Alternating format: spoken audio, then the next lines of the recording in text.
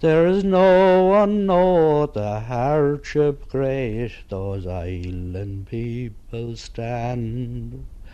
They're miles away out in the sea, separated from mainland. And day and night they have to fight, the angry billows roar. As 10 to 1, if a storm comes on, they will sink and rise no more. It's a lonesome place now. It's very lonely now, isn't it? When you get down to five or six families, you'd like company. Nice thing to ride out at night. When you go on the mainland, after eating your supper at night, when you get dark, it's a nice thing to walk out on the main road and walk down to a pub and have a drink and a game of cards and enjoy yourself and go to a dance. But I wouldn't go to a dance. Yeah. Never asked to go to a dance. Out of Pleasant Island, I wouldn't go. Mm-hmm. Well, the school is the biggest problem in it, you know. And going in, the teacher, especially this time of year, it's very hard on him to get down in a boat on his own, you know, to row out to the beach to take her in. And then the other family leave her out on Friday, Martin Hannon. But it's very hard on the teacher and on the scholars as well. That was a fine place to live, you know, and to work and all that, but it was very inconvenient for getting out to the mainland and getting to Mass or to the shops or anything like that, you know. And it was a place you could never keep a big boat to be useful in the line of moving anything heavy or anything, because there wasn't proper facilities for the line of a pier or anything like that in it. In either of the two islands, there wasn't a pier for to bring a big boat into, and therefore they are only place for currachs or any kind of rowboats, you know, up to 2 or 3 ton, that's all. Many islands off the west coast of Ireland have ceased to be inhabited during the past 40 or 50 years. The reasons for their evacuation are many and varied, but if a date and an immediate cause have to be assigned to the beginning of the exodus, one could settle for 1927, and the drowning of 10 fishermen from Inishkay off the coast of Mayo in that year. 7 years later, as Micheál Mac Henry told us in a recording made 10 years ago, the inhabitants of Inishkay, north and south, were transferred to the mainland. To Guisteach in 1934, agus to Colpa beg Tala Dofa, Susli Kera Hakra, and then a reachtas nach Dreke shed an Iskiriocht. After an Iskiriocht Dreke Quinish agus Fir Oga imige her lair. Níl sé ag obair ar na filmacha fiúháin. Begataga dhéanamh go cap beg glasar ní beidir cap beg fatai. Agus tá siad scapaí chuid wathan is. Tá sús le hach déag go dún sin is. Agus a go déile cúníach an sean agus an sean bhein agus nuair a cailéar iad san dúnar na tihí sin go mai. Well, in Oileáin eile a muon sin a réig for stoi go dréict or go bhfuil siad tréice hana féin a chuid is mó hapú. Tá sin a lig tréice hana sin. Debleán bhí sús le cúgar in a gcónaí bhleán mór tá na bháin. Níl den an is le na bliantí fád an uas. Agus bhí siad in a gcónaí inis glórach a maith, bhí trúrin sin. Bhí trúrin sin in a gcónaí inis glóra ach níl éon an is. The deserted islands of Inishglora and Inishkay are featured in T.H. White's book The Godstone and the Blackamoor, describing in part the quest for the Nawog or image to which the islanders once attributed magic powers, and which they dressed up in a new suit of red flannel each year. Many of these islands were rich in lore and in archaeological remains. Inishmurray off the coast of Sligo is famous for its ecclesiastical ruins, its stations of pilgrimage, and its cursing stones. In 1936 there were about 100 adults on the island and 20 children, but according to Thomas H. Mason in his book The Islands of Ireland, no harbours, no roads, no clergy, no police, no magistrate, no doctor, no shop, no rates, no rats, no public house. It could be a description of some of the islands still inhabited. Inishmurray was evacuated exactly 30 years ago in 1948. And some of its former inhabitants may now be found around Moneygold and Grange on the Sligo mainland. Well, I was born and reared in Inishmurray, and all I know about Inishmurray, we had our own school there, we had our own chapel there in Inishmurray. And the priest used to go to Inishmurray twice a year for the Mass and the Holy Communion. Well, people still go out to the island, don't they? Oh, they do. Oh, they all go from Mullaghmore in the summertime. Oh, there's plenty of people and some visitors. And the houses are still there? The houses are still there, but they're not as good as they used to be. When the fire goes away and people leave the house, there's no more heat for the doors is locked and the shutters is on the one, and that's that. Mrs. Mary Donlan is one of the few people who can actually claim to have been born on Inishmurray. As was the case on many other islands, an expectant mother who could arrange to go to the mainland before the birth of a child usually did so. One of the best known of Inishmurray people, for example, Dr. Patrick Herity of Sligo, was not born on the island. I was reared on Inishmurray. I wasn't actually born there. Very few people were born there because the expectant mothers took precautions that such didn't happen. But I leave it there. Why was that? Well, facilities for childbirth, of course, would be the reason of it. Attendance at childbirth. And they usually went not to a hospital, as very few people went to hospitals then. They went to the house of some friend on the mainland and had the babies there and came back to the island after some time. But only those that were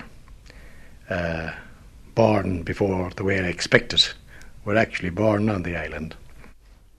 Lack of medical facilities would be one of many considerations in persuading people to abandon island life. Padraig O'Crouchy, headmaster of Afford School on Arranmore, mentions some other factors as he looks out at the many islands now deserted around that part of Donegal. The farthest south would be Inissalia, and Innisfree is almost uninhabited now. Then you had Inniscarra, and you had Rutland, Uch and Shiachtar, Inishcoo and Idrinish, and also Owie Island. Even in this parish of the Rosses, and there were others in Gweedore as well, Goal and Ishman and Ishetter, and they have been all abandoned. Inniscarra was abandoned in 1955. Owie, the last people left Owie Island about 1975. The people left Innisfree about 10 years ago, and the people left Inissalia about 1931. Inissalia was the first island here, as far as I know, that was abandoned or vacated. And they all followed gradually after that, did they? Well, there seemed to be a gradual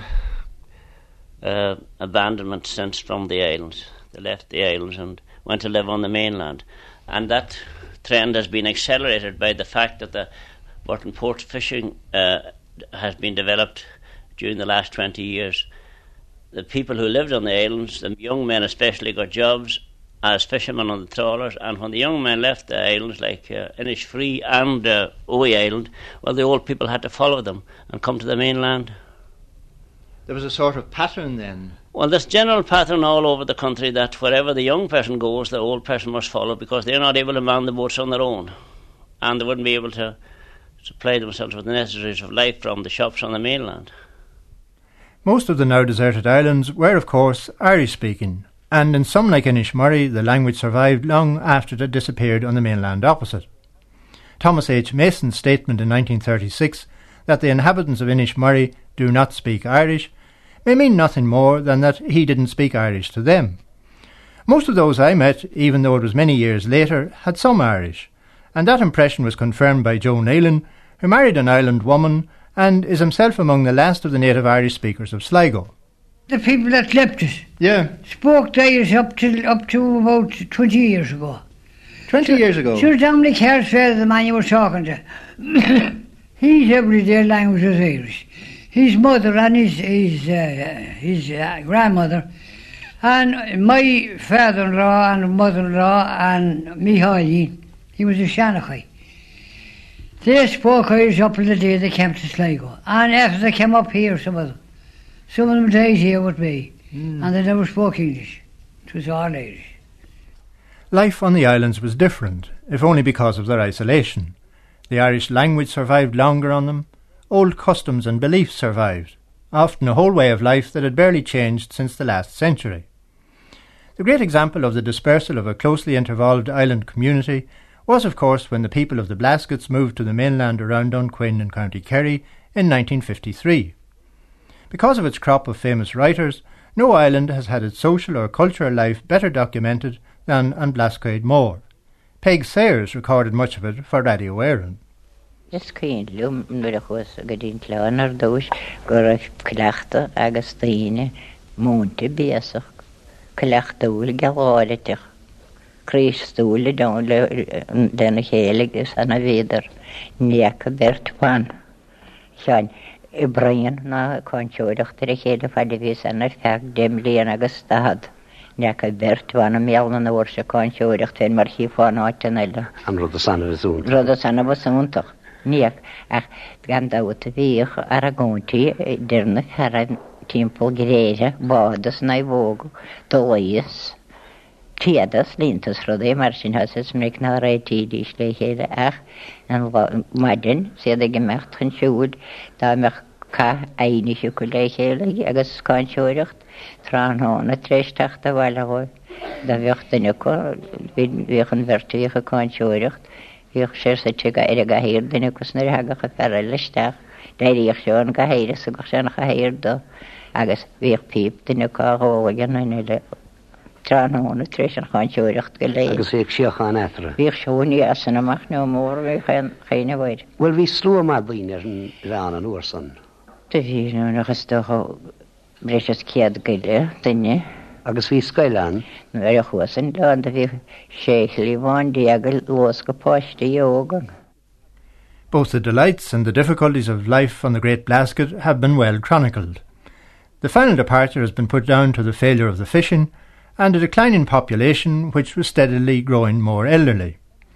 In the years since the island was evacuated, however, there's been a tendency to look back with nostalgia or even sentimentality to a romanticised version of life there, particularly in song.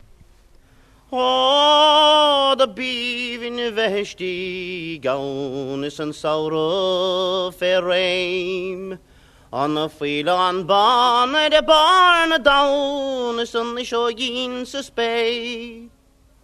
Memo gias kachins and I voig no a dull tiele voin nor in ye kunini ishti jeden wasket moor.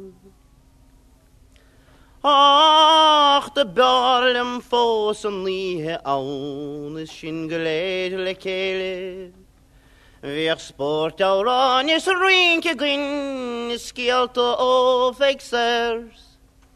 Hochtar a mai ge déanamh setis na dálaigh ag semint ceáil bhíoh ihe arach go maidan na gin istí jeden wascad mór. The Great Blasket was by no means the most remote of Irish islands to be evacuated. In 1960, Inishark, 8 or 9 miles off the Galway coast, out beyond Inishbofin, was the next to give up. Having visited myself when it was still inhabited, I can say that it was certainly not an easy island to get into.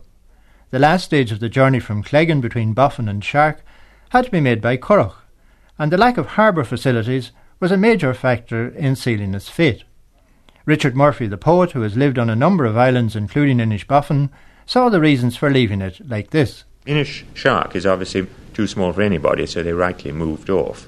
It was thickly populated in the old days simply because of the oppressive circumstances on the mainland. Well, why did it eventually go down? What was the final deciding factor? It was only 500 acres of land, which up the country of that quality land they think was a farm for just 2 or 3 families, and the young people didn't want to stay there. They had no proper harbour, and it wasn't a modern way of life. There had been a great fishery there in the past, in the days of line fishing, but line fishing is not popular nowadays. And all Isle people throughout the nation combined with me and Lindenir. This thoughtful tragedy I'm now revealing that has caused many's a silent tear. That sad disaster, nothing came faster, being in October, we long minded it. Those brave fishermen, they went out fishing on a Friday night, being the 28th. They left their homes late in the evening, about 5 o'clock, as I now relate. It's little thinking, when the stars were blinking, that they would meet with a drowning fate. When a violent hurricane bore down upon them, and cleared large vessels with their shrinking shrouds, it wasn't in tornado or cyclone nature that scattered rainbows and burst the clouds. With the lightning flashing and thunder rolling, where brave men cannot see where they can go. Some tried in vain their homes to gain, all pouring rain, it had been mixed with snow. It caused a great sensation over every station, where brave men were fighting through splash and spray. That left men sleeping and many weeping from Residusk into Lacken Bay. Many families on both Inishark and Inishboffin lost relatives and friends in what was called the Cleggan disaster of 1927. But there were other tragedies involving perhaps a single family, and in one of these Tom Lacey, known as the King of Inishark, lost 2 sons. Easter Sunday morning. The rest of my boys was over in England. That one was there with myself and the Roman, and those 2 boys. 2 fine men indeed. No harm me to say it. All right. They got up in the morning, Easter Sunday morning. I wasn't up, and they had a joke about the sun being dancing for them in the morning, as we used to all the time. They had a good breakfast. They went down to the shore and got another man and got a canoe and crossed over, and 'twas choppy to go to the half of the mouth. They get wet. So this strand over here was enticing. It was very, very calm the north side. Very, very calm. Sea was very calm. They landed there, lifted up their canoe. They ran it. And I'm told they overtook Mass. They went into that unfortunate place over there. I believe they stayed too long in it. The tide got too high. And when they come back, they was determined to come home by all means. They had nobody here but their disabled father and their old mother, and they had a department bull at the time to look after this young man. Them 3 men come back and they took their canoe. They lifted her down. We must admit they had a few things on them. Not too much, I was told. But they were determined to come home by all means. They lifted her down. And they didn't know anything about the place. The sea come. Perhaps they mightn't be bored at all. The sea come on the Curragh and on themselves and know more about them. Tom Lacey, in whose house we stayed just before the last 6 families left Inishark in October 1960, had good reason to feel a grudge against the cruel sea, and he had then no regrets about leaving the island. There was no man on this island build their home with their own hands but myself. I built it and I furnished it with my own hands, and reared 7 of my family in it, and lost 2 of them. Mm-hmm. I have 2 boys in home here, and I have a girl in England and 2 boys more there. They're all married now. Mm-hmm. But still, I won't be sorry in a way. My day's coming, and as I said before, I'll get the rights of the church, please God, and that'll be a great thing, won't it? Yet when the day came for Tom Lacey to leave his home in Inishark, he refused to go with the rest, and actually spent a whole night on his own out in the Atlantic before he was finally persuaded to join his family and fellow islanders on the mainland near Cleggan. He was an island man who really deserved to have ballads made about him. The day we spent in merriment till it was growing dark, we gave 3 cheers for Ireland and lovely Inishark. 'Twas there we met Tom Lacey, that chieftain bold and true, who fought against victorious troops, and the tans he did subdue. He led his men both fierce and grim, and conquered many a foe, until he came to Tara's hill, which proved his overthrow. 'Twas there he was surrounded by the Land Commission men. Surrender now, my boys, they said, or we will shoot to kill, and have you all transported to the rocks of Fountain Hill. 'Tis long we will remember that cold October day, when they left him there in deep despair, without either turf or hay. God bless brave Thomas Lacey, he was a hero evermore, and now he's like Napoleon on St. Helena shore. Now to conclude and finish, I hope I've said no wrong, and the first time I will visit you, I'll sing for you this song. So Tom, my dear, be of good cheer, and rise up with the lark, and bless the day you sailed away from lovely Inishark. The saga of Tom Lacey did not end with his leaving Inishark. It's one of the ironies of the island story that those who looked forward so eagerly to life on the mainland as the solution to all their problems were very often disillusioned when their ambition was realised. Just 10 years ago we revisited Tom Lacey and the Inishark people where they had settled around Fountain Hill, and we asked Tom if he really blessed the day he sailed away from lovely Inishark. We had good farms on the island. Very good farms.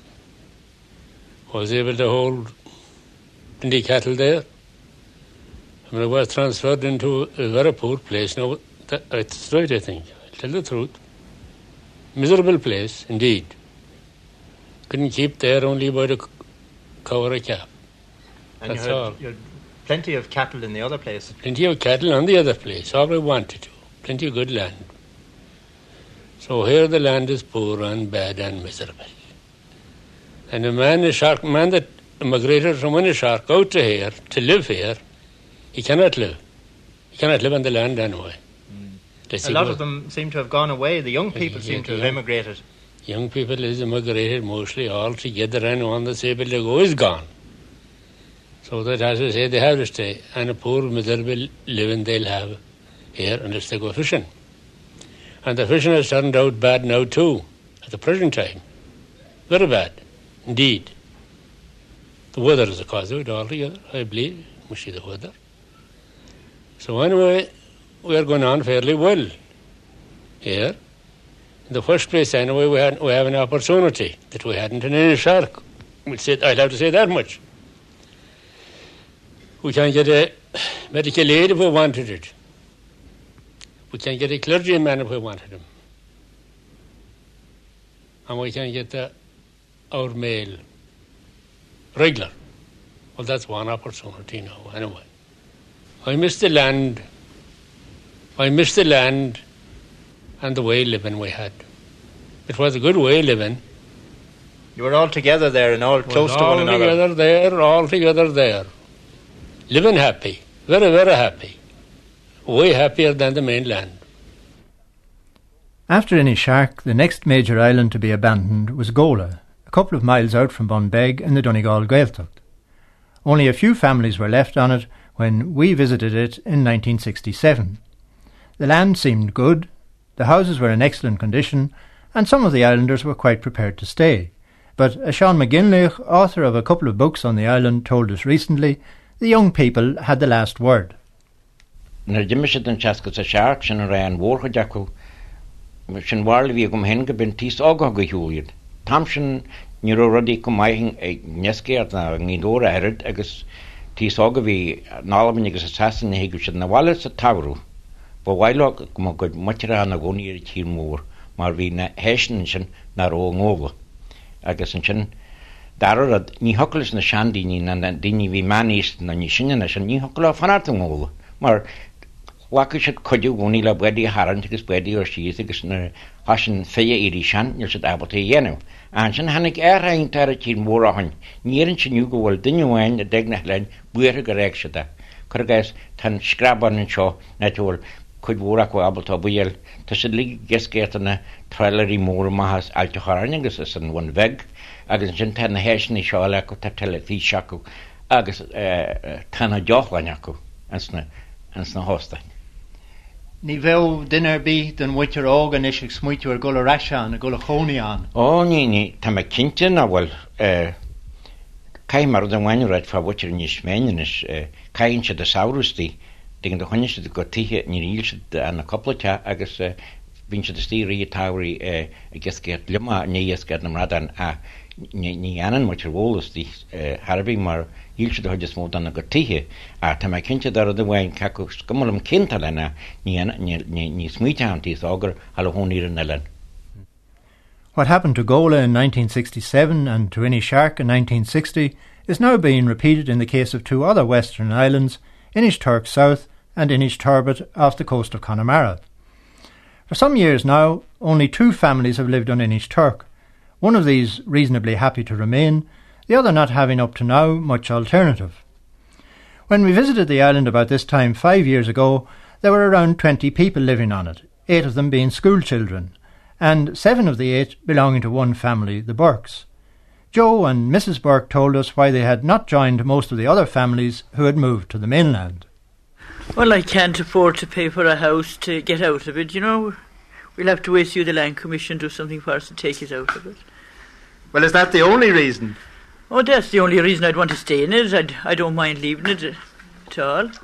And do you feel the same, Joe? Would you like to stay or...? I'd like to go, but I'd like land, you know. I've a big family to rear, and I'd like a lot of milk I'd want to buy, and I want spuds, and I want... And you haven't got any land at all, or you wouldn't have any land on the mainland? Well, I suppose I wouldn't get any money, a site or a house, and that'd be no good to me. So you intend to stay? That's about why I have to stay, anyways, I suppose. The Burke family have now finally got a fine new Land Commission house with all modern facilities near Clifton, and will be leaving Inishturk within the next week or so. The only other family, the Hannons, were and are determined to stay on the island. Mrs. Bridget Hannon told us why. Because I like the island, and I'd like to live on the island. And is there a good life to be had on the island these days? Yes, there is a good life on the island. If you are fish to work on the island, and fish to fish, and fish to do everything, there's a good life. And is there a life for young people on it? Well, it's kind of hard on young people, you know. There isn't much, sort of life for them, in the line of going in and going out, Young people is different to old people. They couldn't go to a dance, or they couldn't much go in any place, especially in winter time. But now that most of the families have in fact left, and more leaving, you know, how is it going to work out after that for the young people who are left? Well, I don't know. That's up to themselves. Life is as you make it. But island life can very often be at the mercy of the elements, and as we've heard already, a drowning or similar tragedy can be the catalyst determining whether islanders go or stay. Both Turk and Turbet were deeply affected by the tragedy of 4 years ago, when 3 young men returning to Turbet from Clifton after watching Galway play on television were drowned. Good Christians all on you I call, come join with me and pray for the souls of those 3 Turbet men that were drowned on Airford Bay. When they left their boats at Airford, the sun was shining bright, but when they returned later, it was the dark of night. Though dark with gloom they sailed for home, without either dread nor fear. And little any of them thought that death it was so near, when suddenly from the southeast a hurricane it blew, and the rain it fell in torrents. What could those poor men do but look to the Almighty God and what they were going through? It was just 2 weeks after, 'twould grieve your heart full sore, to see the father of 3 orphans washed up on the seashore, with jet black hair like one in prayer. He lay upon the sand, far from his home and family, upon the Erfurt strand. After the drowning tragedy of 1974, few of the 16 or 17 families then living on Inishturbet really wished to remain. On the mainland, they shared the same landing facilities, that is, the stony exposed strand at Erfurt, with the people of Inishturk. But they suffered a further disability, a lack of spring water. We didn't have any water before the well was drilled. What we used to have to use was water from the bogs, which would be kind of brown in colour and wouldn't taste very good. We used to have to use it for drinking and washing and everything. But the county council, then about 15 years or so ago, they drilled a well in a sandy place, and there was a rock about, the well is about 15 feet deep, and there's about that much sand over it, but they struck water there anyway, and it's a spring well. It lasts most of the year, except maybe for a couple of weeks in midsummer, or it dries. Willie Clancy talking to us on Inishturbet 4 years ago. Since then, Willie has got a house with central heating on a half-acre of land not far from Clifton, the same type of house that other islanders are now getting on the mainland. My sister is up in Tivoloch, that's Streamstown, and there's 1, 2, 3, 4. There are 4 other houses, members of the same family, cousins and so on, and brothers. Up in the 2 near her. So that's 5 houses altogether in Streamstown. And there's one in Doonin, that's about a mile south of Clifton, over the hill. And there are 3 or 4 back in Fahy, that's near the sea, near Ardmore, like, you know, Fahy or Beelek, you know. And then there are about 3 out in Kingstown. And I think that's about all of them that's there now, except for the house that I got built in West Gowland. But I'm living a year and a half now, and I only got 6,000 of a grant. You see, they're giving the other ones paying for everything, you know, electricity and everything. And they're very nice houses too. They are, but at that time, you see, that I took it, I was satisfied to take what I was getting, because I wanted to get out of the island, because I used to get very depressed in there, you see, in the bad weather, and the winter time especially.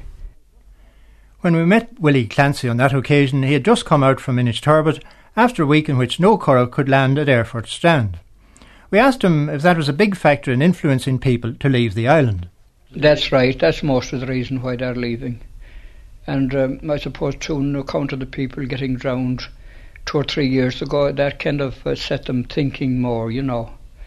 And another difficulty is, a big difficulty is, they never get a mass very often, except maybe about a couple of times in the year to Kingstown, 3 miles away.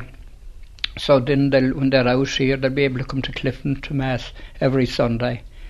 And another thing is having to come out every Saturday for groceries and supplies, and get a taxi, bring them back to the beach, the landing point, then put them into the curragh and row 3/4 of a mile, whether it's rough or calm, then put them out on the quay again and carry them on your back down to the house. That applies to bottled gas as well as everything else. Mrs. Ellen Wallace, who left Inishturbet a couple of months ago, is delighted to be getting one of the new houses at Taobh. She has no romantic illusions about life on the island, or about the new life either. Well, there was a lot of hardship in it, of course, and hard work. We had no turf there and no spring water. That was mostly the way we left. Otherwise it was easy enough to live in it. But the crossing in and out was rough in winter time and springtime. The summer is nice, very nice, the summer is in it. So you don't think you'll miss very much then by leaving the island? No, I won't miss very much. The only thing I miss is that I don't see any way of making a living out here. Because we have got no land, only just an acre on the site where the house is built, and that's all. We can't keep a cow, anything like that. That's going to be very hard. And they're away from the fishing. They won't be able to do any fishing from here, as far as I know, the youngsters. Michael Walsh, boat builder and ballad maker, formerly of Inishturk and now living at Fountain Hill, feels that the young people may yet live to regret leaving the islands. Young people rather be on the mainland, but that's where they're foolish. They're able to handle themselves in and out and colour their boats. And while they're able for that, they make great living in the islands, beside being out on the mainland.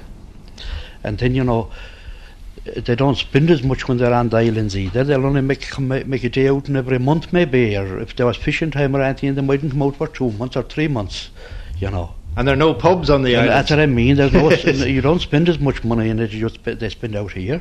But that's probably one reason why they want to leave them, is it? Well, they think the gay life is on the mainland. That's a bit of foolishness of them too. But that's in the line of them coming out and living out on the mainland now. There's a good few in it that are getting a bit old, And when people get over 70 at all, they're too old and not fit to go in or going out. And if they haven't sons of their own, then to work the boat for them and help them into the Curragh. They'd be in a bad way, they couldn't come out. Richard Murphy also sees two sides to the evacuation of the islands. Well, if you call it an evacuation, it sounds sad, but I think probably to the people who are leaving the island, it's a new future that they're interested in and excited about. They have new houses on the mainland. They won't have to cross the dangerous sound in the dark on the winter nights to get home if they go visiting. But it does mean the end of a very long-lived community. But I wonder why they were there in the first place. Wasn't it possibly because of the famine and the evictions further up the country? And isn't this kind of the last return to the land of people who got pushed out to the poorer parts of Connemara? With 2 more islands now on the point of being deserted, what does the future hold in store for those still inhabited? Next week we look at Torry off Donegal, which may be next on the list for clearance. Apart from Torry, however, the larger islands look like holding out. Cape Clear off Cork, the Arran Group and Inishboffin off Galway, Clare Island off Mayo, Rathlin off Antrim and Arranmore off Donegal. Arranmore may be typical of the larger and more viable communities, and it looks as if it will last for a long time yet. Padraig O'Cnavshe. My own opinion is that the people, it'll last for at least 3 more generations. Now, a generation, in my estimation, would be about 30 years, so they will last for 100 years. And we don't know what will happen then, but at least that length of time. I can't see it being abandoned until the fuel supplies are exhausted, and they should last out for 60 to 100 years. And of course it's also one of the few islands that has cars on it. Yeah, there must be upwards to 50 or 60 cars on the island. Well, the distances on the island are probably bigger than most islands. I suppose the Arranmore Island is 4.5 miles long by 3 miles wide, and for that reason they have more reason to use cars than anywhere else. You wouldn't have the same opportunity or the same necessity for using cars, we'll say, on a small island like Innisfree or Torry Island. And then there are 3 harbours on the island, and it's very important to have a car or a lorry or some kind of vehicle that will bring your fishing gear from your place of residence to where you work. That, in other words, to the pier or pier head. And as a final word on the future of the islands, large and small, we have the poet's view from Richard Murphy. The larger islands like Inishbofin, I hope, will never be evacuated. I think that would be terrible. But it is difficult for people to live on a very small island. It becomes lonely. And I remember a few years ago, just before people moved from Inishturk, when I went out there, and I noticed that quite a number of them had binoculars and were looking at what was going on the mainland, because there wasn't enough happening on the land, or they could also see who was coming back to the island from the mainland. I think what may happen on the islands, as happening in Shark, is that the smaller islands will probably be taken over gradually by people who want to get away to that kind of isolation, who want to be on their own for their holidays, and there are some lovely beaches on the island, and want absolute privacy. There are people who love living on islands, and it'd be ideal for them. They're not necessarily the people who were born on them. I certainly have loved islands, always. But I suppose you need some contact with human beings as well. Certainly. I don't want to live on an island by myself, and I don't want to live on an island that the rest of the people are leaving. I'd leave with them if I were an islander. And it's very, very sad, say, to go to an island and see the empty houses. It's very, very sad indeed. It's a kind of almost a traditional sadness. It's the old sadness of ruins, which was commonplace in the west of Ireland. I think the beauty of Connemara is that kind of sad beauty of landscape, which people have abandoned, as it were, or which is almost uninhabited, or just about to be left by the people who are living in it. This is changing, I think, on the mainland. People are staying much more. The younger generation who are growing up have a prospect of living at home, if they wish to, and travelling simply for pleasure, excitement, new outlook, new ideas, better jobs. But they can live at home now, which is marvellous.